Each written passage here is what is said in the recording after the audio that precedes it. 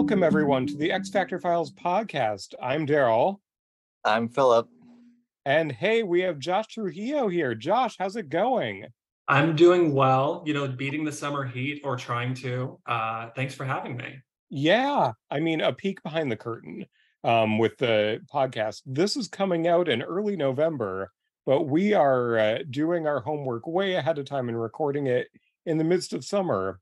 And maybe I shouldn't have said that because maybe climate change has made fall also a hell on earth. Who knows? I guess we'll find out in a few months. So Josh, I invited you on and you selected from a couple choices Captain America.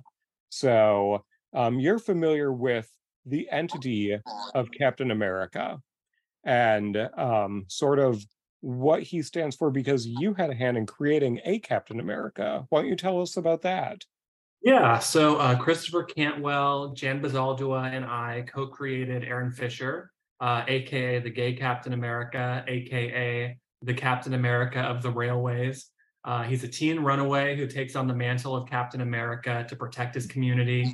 I just wrote him in a 6-part Marvel Unlimited short story, so you can check that out on the app. And we give him new powers then. So it's actually a big threshold moment for the character. And I'm just excited to see where he goes from there. And That's awesome. Yeah, it has to feel so cool to put an idea out there and see where it goes from there. Oh yeah, absolutely. Like the response to the character has been like really positive throughout and just kind of overwhelming. And it's amazing to be, in a small way, like a part of that Captain America legacy, right? Like there's a through line from like Joe Simon and Jack Kirby to me for some reason. But in the midst of that, we're taking a stop with Mark Grunwald, who wrote Captain America for over a decade, I want to say. Mm-hmm. Yeah, I mean, Grunwald, it was his property at the same time that Peter David was doing a big Hulk run. Grunwald had Captain America. So I asked you to read annual number 12, which, like every single annual this year, has a first appearance of a character. We have a character named Bantam or the Bantam. It depends on how you want to address him. And it was not a complex read. So Josh, when you were chatting before we started recording, you said it was fairly straightforward. Yeah, it's what is it? It's his origin, it's his big adventure with Cap, and then it's kind of where does he go next? And this is just a straightforward adventure story, and I think that's really exciting. Bantam is kind of draped in a lot of weird, sometimes problematic stuff, and we'll probably get into that as we discuss the issue. But Mark Grunwald knows how to do meat and potato storytelling, superhero stuff. He's the pro. Agreed. And it gave him an opportunity to take a break from Cap storytelling because Captain America's in here a little. Out of 64 pages, he appears in maybe like 10. So, Philip, before we dive in, what are your thoughts on this and reading Captain America as a title? I think this is my very first Captain America title or book that Oh, I've wow. read. Yeah, so most of my experiences with him have been through video games, which is how I got into this whole thing through Daryl of exploring X titles, and now all the stuff from 3rd grade, I think we were, for 1993. So some of the other folks that we've had on have talked about characters being like brought down off the shelf, and I like how you had put that, Josh, of like it's all very well encapsulated. Like it made someone new and put him up on the shelf ready for his next thing with a whole complete backstory, whole complete adventure with an adventure tie-in. And it's very neat, orderly package, if that makes sense.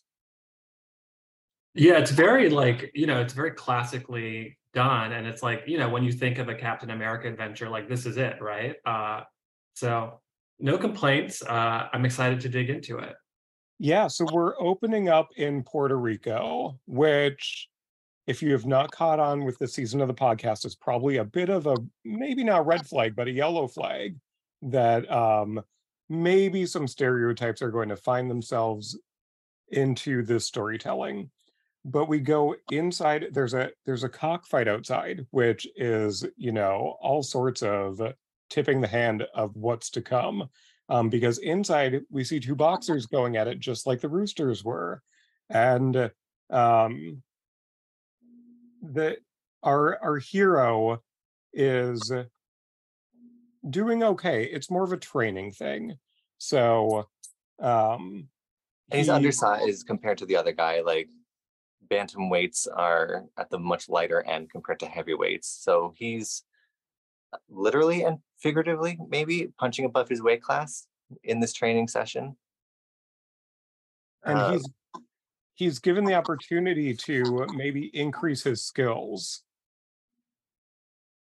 There's some air quotes happening there. Yeah. Yes. Yeah, he's approached by one of the more stereotypical Puerto Rican crime lords I've ever encountered in fiction. He's got the gold tooth. He's wearing all white. I think he's got like a snake cane. But he's offering Roberto, who will become Bantam, a chance to kind of augment his strength. And Roberto's very hesitant to do that. He doesn't want to get involved with drugs. He wants to make a name for himself through his virtue and his ability to fight, but obviously he's limited because he's a little guy. And would you know it, 10 seconds later, he's in a science lab getting experimented on. It looks like he's in a comic book press, actually. It looks like they're trying to flatten out an issue. But instead, it's like a flat iron or a waffle iron applied to his chest and his face. Just not he can't say words. He gets out an oomph, and that's about it. And I should call out, Daryl, your favorite onomatopoeia. It's not gunfire this time. It's a speed bag with a Buddha, Buddha, Buddha, Buddha, Buddha. I do love a good Buddha, Buddha.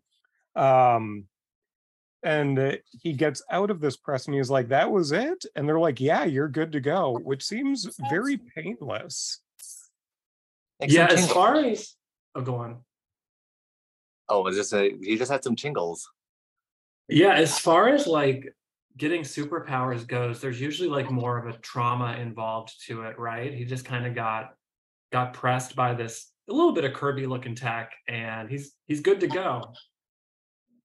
He just hopped right from that to the ring in Miami.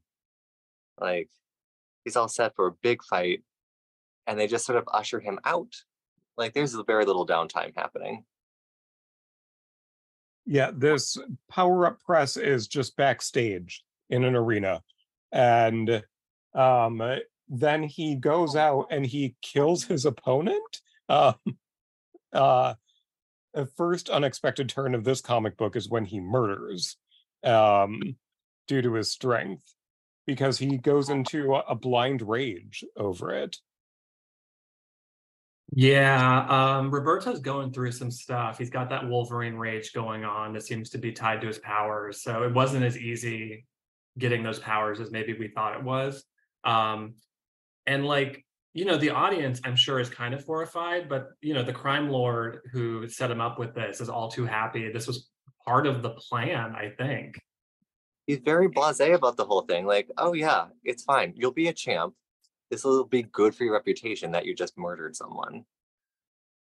And I had to go back and go back through these panels and try to figure out, because the person wearing red is not in the red corner. The person wearing blue is not in the blue corner. And the puffs and jush and the cracks are not necessarily lining up with the text. But at least it gives a good sense of like what's happening to Roberto, and his power seems to grow based on how much punishment he takes. Which is there's definitely that element. It's almost shades of Strong Guy, I'd say. I was about to say that.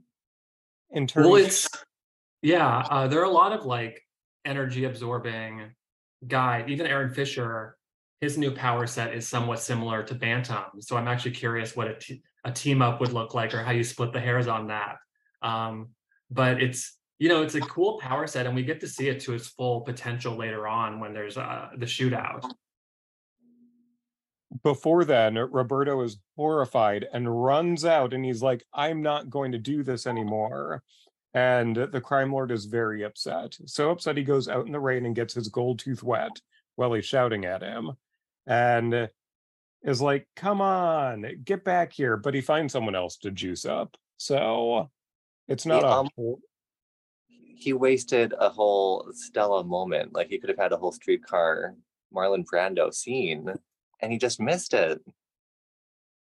That's because he doesn't need it. Oh.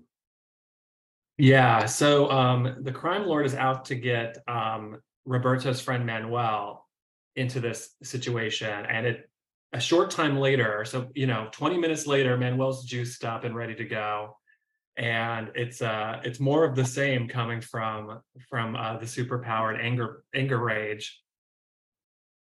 Well, Manuel was just waiting backstage for Roberto to return, but Roberto took a side door out. So the crime lord is like, you got anything going? And he's like, nah, let's go. And Lazar beats Manny down in a big way. But luckily, our hero comes back in, rushing from the side wings with a crop top. A crop top. It's a definite crop top. Yeah, it was the style of the time. It's very chic on Roberto. Yeah, and in some of these panels, you're wondering, is it Roberto? Is it Grace Jones? We don't know. Oh. And he goes in trying to save his friend, and he does. The friend survived this encounter with one of the juiced up people. And the fight ends due to interference, and the crime lord is like, I knew you would come out. Welcome back. And then he gets shot. He gets shot for his efforts. Yeah, and he gets knocked unconscious. His body gets dragged away, and he gets put in it looks like a concrete coffin or something. I don't see any doors on the coffin. It's just like a slab of gray. And then they dump him in the ocean, or I guess the ocean, the Florida Keys. And you would think that would be enough to kill him, but he's punching his way out of that box, like Buffy Summer style. Yeah. Oh, I love the Buffy reference. And I love how the thugs are like, do you hear that?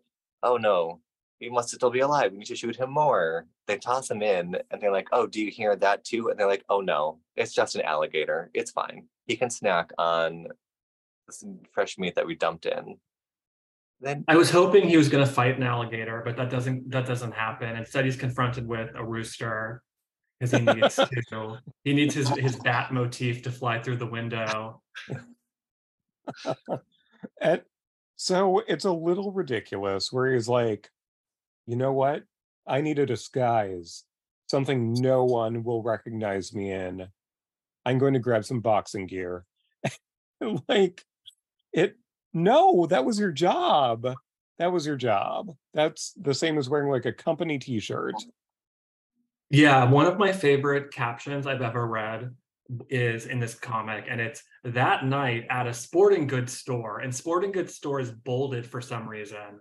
So owned by Armando Aviles, and then you see him grabbing the face mask and the gloves, and he's getting the whole group look together, and he breaks into the crime lord's den and just starts punching stuff. But he also has this rooster frock. What do you call? I don't know what you call that. The feathers that come from the top of the head.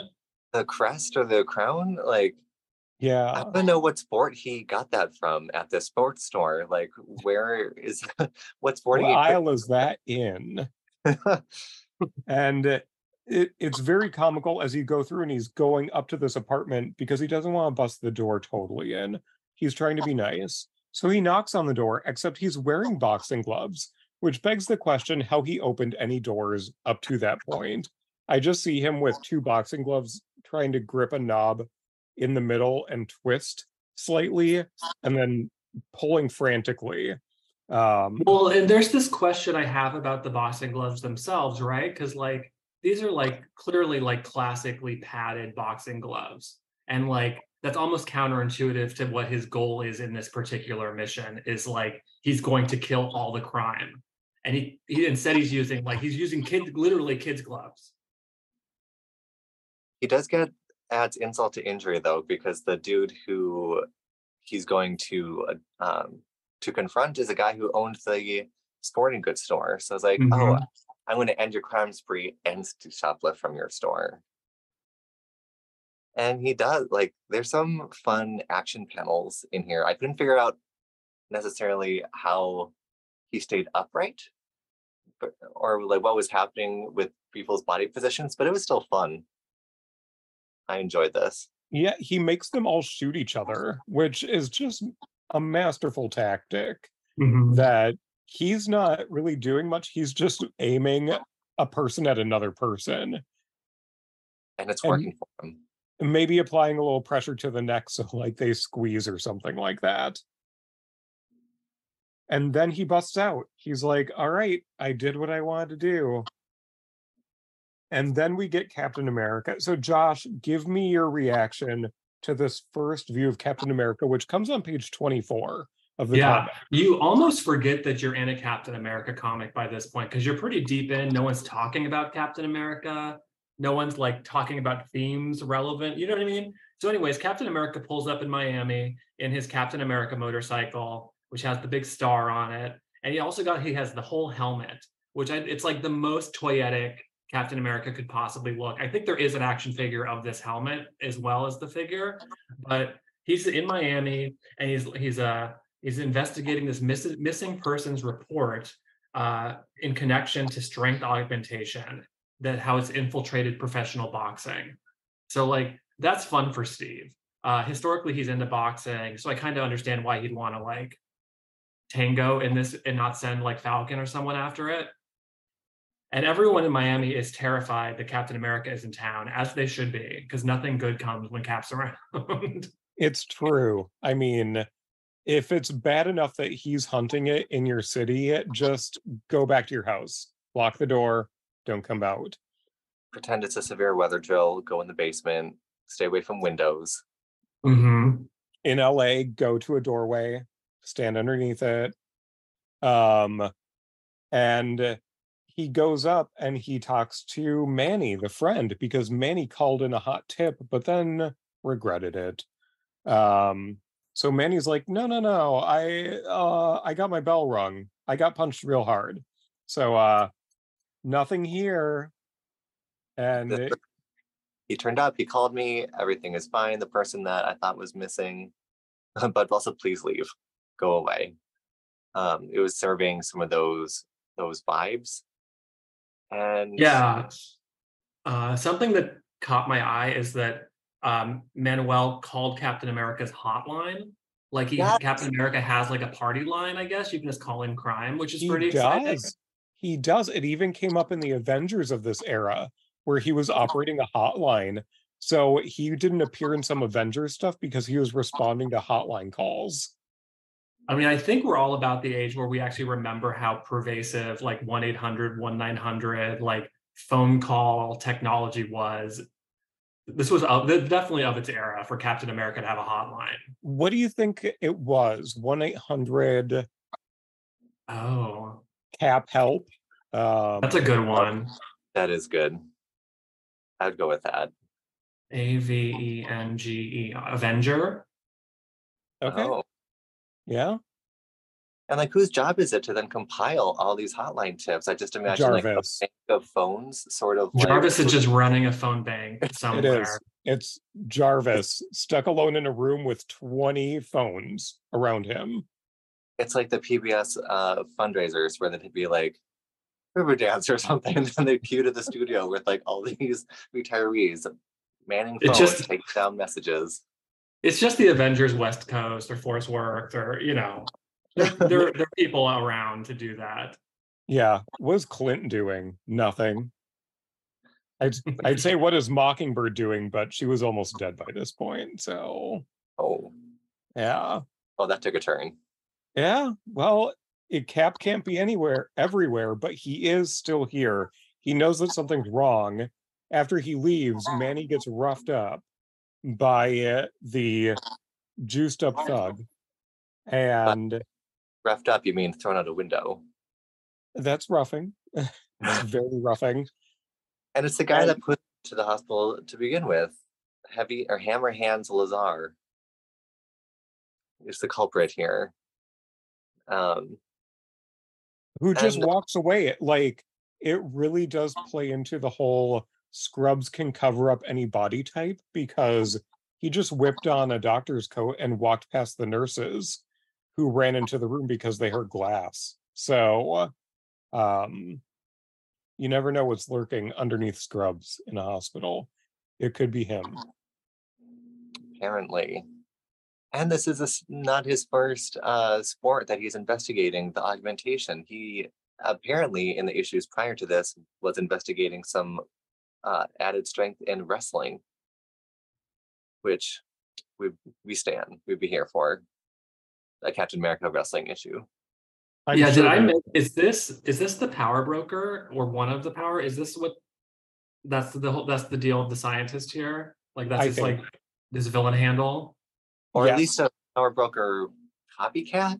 It's Dr. Malice, but he seems to recognize Captain America and what Captain Cap was referencing happening on the West Coast with Power Broker. So maybe they're the same person. Yeah, I'd be curious to dig up this part of Grunwald's run, because this seems like a kind of a pet villain of Grunwald that he's happy to like throw into this annual. So we get a new boxer named Rolo who just punched out some hunk, and he's like, "Feed me more," basically. Like, I need to break a sweat in this workout, and none of the people you are sending in here are worth it. But the crime boss seems nonplussed. And then this mystery person, Mr. Stevens, rolls in. And is like, "Oh, how much is it to fight this guy? $50? If I go the whole round, make it 500."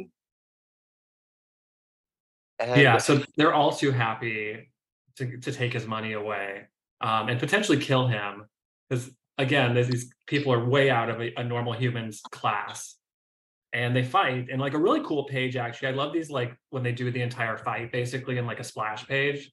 Like I think it's really well done here. And then Steve's like, Steve says he's outclassed strength wise, but it's only through Steve's fighting ability and like skill that he's able to overpower this thug. yeah, he's worried that his face is going to get bashed in. With all the dips and dives and dodges, he manages to come out on top, looking very hunky in the background. Yeah. But he's grabbed by the goons because of course. Who This are is all- also augmented. Yeah, which is not unexpected, at least for Captain America. Like, he's not going in half-cocked. He knows what he's getting into. And he's like, I'll take a check. You don't need to rough me up. It's only 500. I thought that was fun. And then this whole plan gets revealed. Like, you are clearly augmented. How did you get this way? Take him to the lab. Yeah, because Steve claims that he's a mutant. That's like his defense. He's like, "Oh, I got my powers because I'm a mutant," and they're like, "We'll see. Not looking good for you, kid." And then back at the hospital, Roberto goes in to check on his friend, and the nurses kind of clumsily reveal that his friend had been tossed out of a window. So we go back to Steve, who's about to get he's at the same lab that Roberto got his powers in. They let him put clothes on unexpectedly. Yeah, that was nice of them. And the Like, jacket too. it's a full costume change. They're like, we're going down near the water, so you want to like maybe layer up. It's a little breezy tonight. You might get chilly. This also like raises some other questions later, because he changes into his Captain America costume and he's like, where did that come? Anyways, it's classic superheroes. Like, where did that costume come from? I wonder if this jacket is like Daryl, you mentioned the 90s Avengers. bomber jackets. Like maybe this is a spare before all the logos went on. They just have a Mm. closet full for just such incognito occasions. Jarvis is so busy answering the phones, he didn't sew the patches on yet. So So we go in, there's a big the dump, which I don't know how I feel. I love the onomatopoeias, but I don't know how I feel about the dump. And it's Bantam coming in. And I he's think throwing down. I think the dump is his initial pass at the wall. Like maybe he needed two to break through. Oh, it's because there's so much padding in the gloves. Oh, yeah. That makes sense. And Bantam, when he does crash through the wall / door, because it's a very square opening he's coming through, he misses hitting Steve Rogers and instead goes after all the goons and just sort of jumps and like he has a good leap on him. So it's basically a spear into the room that he executes. And he kicks ass. Like Dr. Malice is like, hey, Cruz, we need to get out of here. Like we cannot be here anymore. Yeah, they have other boxers to juice up. They can't just get bothered by one boxer. It takes what, 20, 30 seconds to make another boxer? Come on. Yeah. Time is money. But Cruz, in an act of rage, picks up this giant vat, throws it at Bantam, which maybe is why they can't make more. Maybe all the good stuff was in that vat, and now it's just broken because it got thrown at Bantam, who just like shrugs it off when with an R just sort of like comes out of it like a giant birthday cake.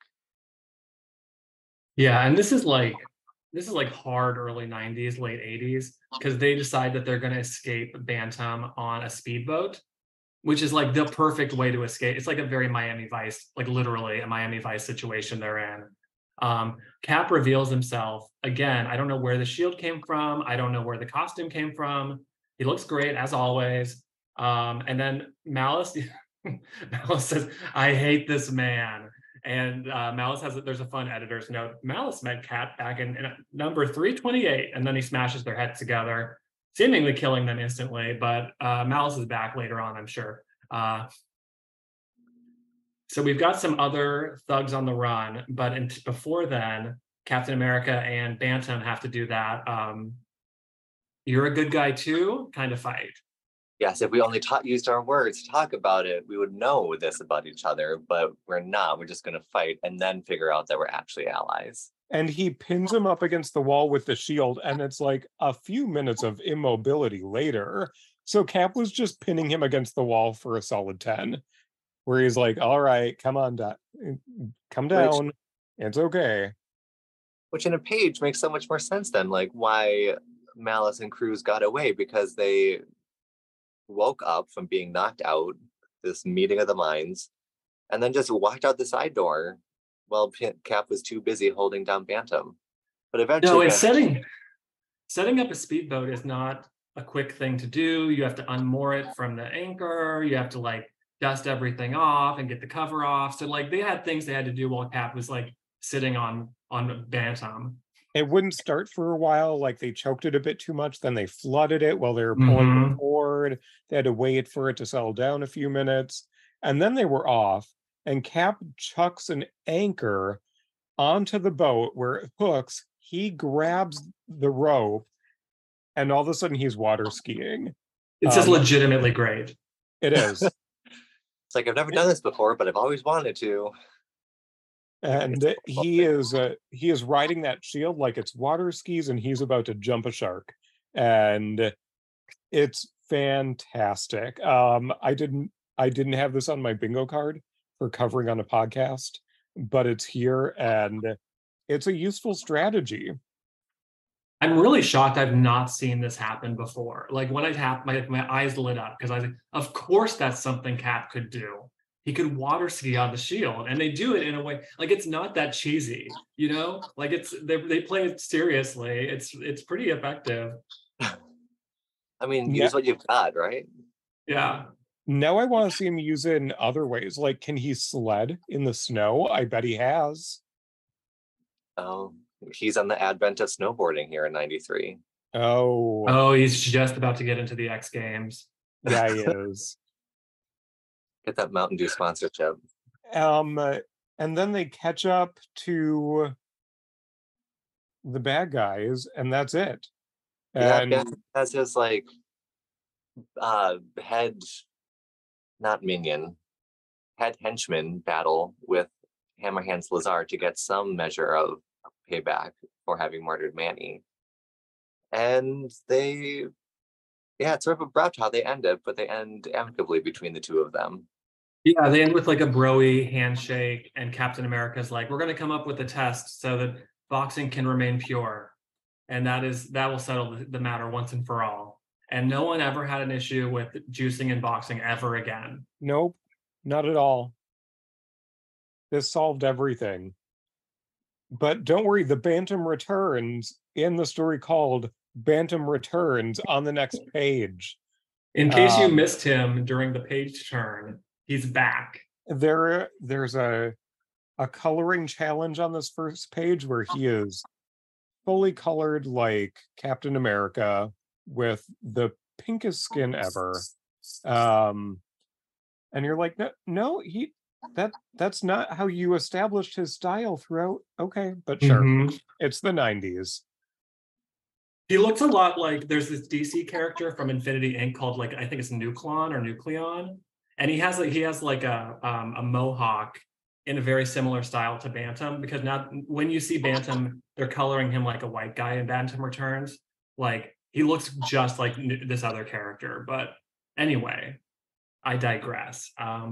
Roberto's punching some bags in his full costume inexplicably, and he recaps his origin story, which we just read. And what is he doing? He's just punching the bag and emoting as one does. It's true. He's trying to make himself feel better. So he's doing the '90s thing of like, do a physical activity that you enjoy. And he's working it out, except he's not actually working out because it's not actually making him feel better. And his old trainer comes in. He's like, oh, you're back. I thought you had disappeared and were gone forever. Now that you're back, you can get back in the ring, get back to fighting. But so also, before he starts hitting him up for all this, he's like, wait, you're the Bantam? And then me as a reader realized this guy was just working out in his superhero costume. Like he decided to pull it on for a workout, even though he never wants to really do anything with it. Like at this point, Bantam isn't really committed to solving crime. So I guess he was feeling it. And his old trainer is like, wait, you're the Bantam. And he's like, yes, and I'll kill someone if I ever use my powers again. I can never box. It should be said that he got this costume to be in disguise, but it's like the superhero cowl or those big foamy boxing masks, helmets. Yeah. But your whole face is still exposed. So I don't know how this was effective as a disguise when your whole face is still readily seen by everyone. Yeah, they fixed Bantam's coloring a little bit here, so that's good. But also, it's '90s, it's early coloring, so they can't get anything right. But so the trainer is like, there are other ways to make a difference and be a fighter, even if you yourself aren't like in the ring. He doesn't have to give up on boxing. And Bantam's like, oh, I don't know. I'm going to take a stroll at night in my Bantam costume. That'll really clear my head. Yeah, the trainer was just going for the whole, like, have you heard of the Big Brothers Big Sisters program? And Bantam's like, no thanks, and goes for a stroll. And then he runs across, of course, a gang. It's the early 90s. Gangs are everywhere in comics. And Puerto Rico is no exception to the rule. So he's like, my name's Bantam. You should not like be bad. It's some high level moralizing right now. It's high level moralizing, and then we get one of them, named Hector, comes out and just shoots him. He's like, I'm going to end this challenge right now. No, he says, I'll show you how a rope-a-dope. And but he says it in parentheses, meaning he's speaking it in another language, which is just wonderful. This is all within those parentheses that indicate, and I don't think they ever give us the footnote where they say like translated from the Spanish. Yeah. But also it gets really mixed up in this story where later on it says lost your peace, amigo. It's like, wait a minute, what language is he speaking? Where are we not translating just things when the writer wants to toss in a word in Spanish? I guess this is a real concern. I mean, I'll sidebar really quickly because I write for Blue Beetle at DC Comics, and Blue Beetle is a Mexican American superhero, and we have Spanish language dialogue that's not translated. And so that's been sometimes readers will be like a little irked by that. No, I can't just put in parentheses. And it's like, no, that's not authentic to the situation that he lives in. And also, like, we get a situation like this where they're saying rope-a-dope in parentheses, and you're like, they wouldn't say that. Like, that's just not how the translation works. It's just Mark Grunwald, or actually I think it's a different writer on this story. It is, yeah. But it's always messy, and they fall into a lot of tropes, I think, in how they present the Spanglish of it all. This is Barry Dutter who wrote this. So I agree, it's Trope City, and it's very moralizing in terms of a backup story where they're like, look at what good Bantam can do. And he's like, you know what you should do with your aggression? You should work out like me. You should box. And then we cut to a couple days later when a couple of the gang members are in the gym boxing. And the trainer is like, wow, you took my advice to heart and you're becoming a trainer yourself. And it's not every gang member that's here, but it's some of them, and you saved them from the streets. And this is when Roberto is like, yeah, I think I can do some good here. Maybe I will be a trainer. With the little ghost of Captain America in the background. Yeah, I mean, it's a happy ending. He didn't solve gang wars, so I give the creative team credit for not doing that. But this is like a boxing trope too, right? Like, I'm going to take these rough kids off the streets and I'm going to give them some discipline in the ring, and then they're going to turn out to be Rocky Balboa or whatever. So Rocky was riding high at this period too, so there's a lot going on. And Jean-Claude Van Damme and all of that was so big in the early 90s. Having never seen any of the Rocky movies, you just summarized my whole knowledge of them in those sentences. Oh, the good ones are so good. Oh. I'll add that to the list. Was it so many? 1, 2, 6, Creed 2, and Creed 3 are good. Okay. Oh, it's not like in Star Trek where it's like the even ones and the odd ones. Like, no, it's all over the map, and they're like a little like the other ones are entertaining because they're like kind of high camp, but they're just different. Like the first one's like about stuff, and then like they just kind of stop being about stuff immediately. And then to close out the issue, we have a couple pinups because they needed to take up some page space. I really like the one of Falcon, the double page.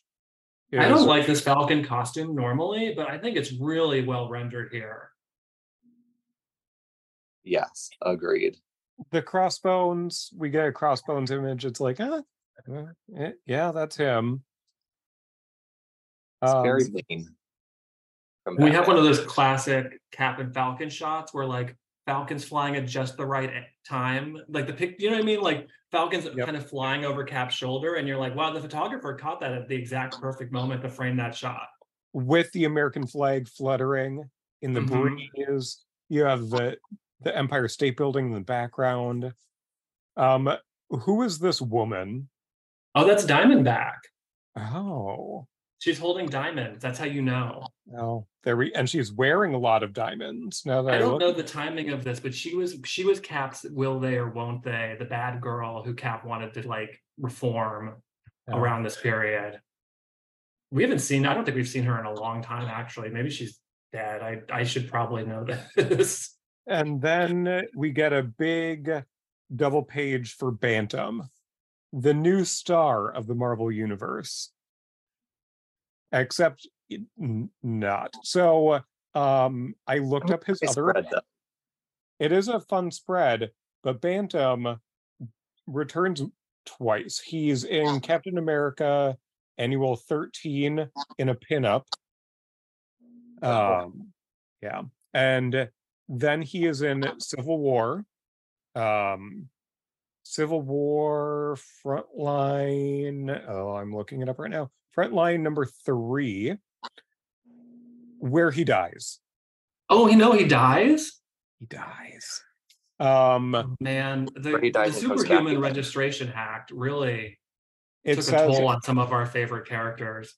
after enactment of the Superhero Registration Act, Bantam was among the heroes who immediately registered with the government and subsequently confronted the unregistered hero known as Thunderclap on a Manhattan street, believing he could convince Thunderclap to register through force. In the ensuing battle, Bantam was thrust into an oil truck, which exploded and killed the hero. Rude. Yikes. Yeah. Well, that's unfortunate, but I mean that superhero moniker is now on the table if anyone wants to become the new Bantam. Ooh, opportunity exists, Josh. Yeah, I'll let my editor know that Bantam is up for play. I don't see that happening. Puerto Rico needs more heroes. I don't know if Bantam is the way to go. That's entirely fair. So, Philip, would you want to read more Bantam if there was more Bantam? Maybe. I mean, he's likable. It'd be fun to get him in a story that's not just something he can punch his way out of. Might give him some other side skills, maybe. Fair. I'm on the fence about him. What did you think about the issue overall, Josh? Like I said, it's a very like A to B to C plot, but like I mostly enjoyed it. Like it's very much, I mean, every time I do one of these things, it's like it's very much of its time. There are no female characters in the story. I think only the nurses have a line in it, but which is kind of insane. But I feel bad for Bantam, especially knowing that he gets blown up like 20 years later in a Civil War crossover. But because they needed a warm body to blow up. Sure, and I think it's fine. You know what I mean? There's a lot of like messy Spanglish happening, and obviously like the cockfighting motif like probably wasn't great at the time. It's certainly not good now. I don't know. You served us well in your moment, Bantam. May you rest in peace. Is this the first new character we find out has perished? A lot of them just disappear. Like Assassin is still walking on the bottom of the ocean for as far as we know. Or Rigor Mortis, who was not the new character, but a new character that we loved. Maybe she's still stuck in concrete, but you were saying that all the annuals of this year introduced new heroes? Yes, all 27 annuals introduced a new hero. Oh my God. So most of them I feel like don't come back ever again. Some of them we learned fairly recently will come back for the Civil War stuff, which I guess is the time when you need to bring everyone in. And they totally, like, I don't know who came up with the idea first. DC also did all new characters for their annuals in 1993. Gosh, later DC does a similar one where they're like, we're going to do only new international heroes, and none of them stick. Because I'm always in the who's who, and I'm like, maybe I can bring back whatever. And like, no, you're not going to do that, Josh. Don't do that. Come up with something new. So I guess 1993 has just a plethora of people to choose from that haven't really been used since. Or Yeah. I'm gonna dig around. Now I'm so curious who else got introduced during this kind of wave of new heroes. Yeah, I feel I had it built somewhere. I can share a list with you. I have it a was in the list. survey yeah, that you gave please. to folks. Yeah, so And some of them we really liked, like Nocturne. I really enjoyed. I had a whole like emotional moment, and I'm not one to cry at movies or anything, but I had an emotional moment with her story. She was great. Wait, Wax is great. Nocturne Kurt's daughter? Am I thinking of that you're right? thinking of a different Nocturne. Okay. Oh no. Yes. Oh yes. I. There are two So, Nocturnes. yeah, there are some great new characters introduced. Bantam, I think he would have to be reworked to come back in a pretty big way to give him more dimensionality, because he is basically the punch for revenge, is what his personality ended up being. So Yeah, the boxer motif is fine. I get the bantam name's good. The cockfighting, the weirdly the cultural motifs need to be reworked and yeah, updated. and I think this is an example of Grunwald understanding the assignment that he was given by overall editorial, and is like, all right, well, I'll bang out a story with a new character, sure. Like, the guy had a bazillion ideas in his head, and I'm sure he just scripted this out within like half an hour. It's not complex as a story, but it is entertaining. No, and I'm sure, like, a lot of us kids of like minority backgrounds, it means a lot to have any sort of representation, especially in the 90s where there's like nothing. So I'm sure there are a lot of Bantam fans out there of our age group. Someone did reach out because I'm commissioning Art of Lucas to do some of the heads for us. So cornerbox style heads for a lot of these first appearance characters. And someone's like, are you going to do Bantam? And I was like, no, I don't think so, because even though there are 27 issues, there are more than 30 first appearance characters. And I'm like, Mhm. it costs money to commission an artist to do something. So Bantam is not on like the top of my list. But there was someone who specifically reached out and asked about Bantam, which I think speaks to your point. There are people out there who read this and love Bantam, which is great. Well, it's a cliche to say that everyone's character is someone's favorite, but it's honestly true, especially for me and like the F-listers that I champion from time to time. Yeah. But I mean, we're still waiting on Porcupine. Oh my But God, my baby Porcupine. Someday, Marvel needs to call me. I don't have a plan, but I will come up with one when the I moment strikes. mean, they need to get you in on one of the anthologies like Crypt of Shadows for a zombie porcupine appearance. You know what it is when you get to do when you're ever honored enough to get to do one of these anthologies or these like backup stories, they're like, tell whatever kind of story you want. They give you like vague guidelines. And I always choose the F-listers. Like I did a Batman story and they're like, you can tell any Batman story you want. And I'm like, I want to tell a story about Alfred. And they're like, what? And then I ended up telling a story about Alfred. You know what I mean? Like that's, Josh, you need to think about this for a second. That's so cool. So maybe, hopefully, reviewing this issue has given you some thoughts on maybe not characters to use, but maybe some plot devices like a griddle to Mhm. power up some heroes or something like that. Keeping in mind that this is releasing in November, is there anything you would like to direct folks to? Is it your social media? Are there any Oh projects? What's going gosh. on? So who knows what social media will look like as of this release? But you can find me on something at Lost His Keys Man. I lost my keys, man. And Blue Beetle is ongoing from DC Comics. It launched in September, so November will be issue 3, which has some exciting reveals about our new villain, the Blood Scarab. So catch up and start reading. But I'll be lurking around the corners, and hopefully some new projects from Marvel and other publishers in the offing. Well, thank you so much for joining us, Josh. You can find us at Instagram at X Factor Files Podcast, and we look forward to seeing you again soon. Yeah, anytime. Again, thank you for having me. Yeah. See ya. Be well.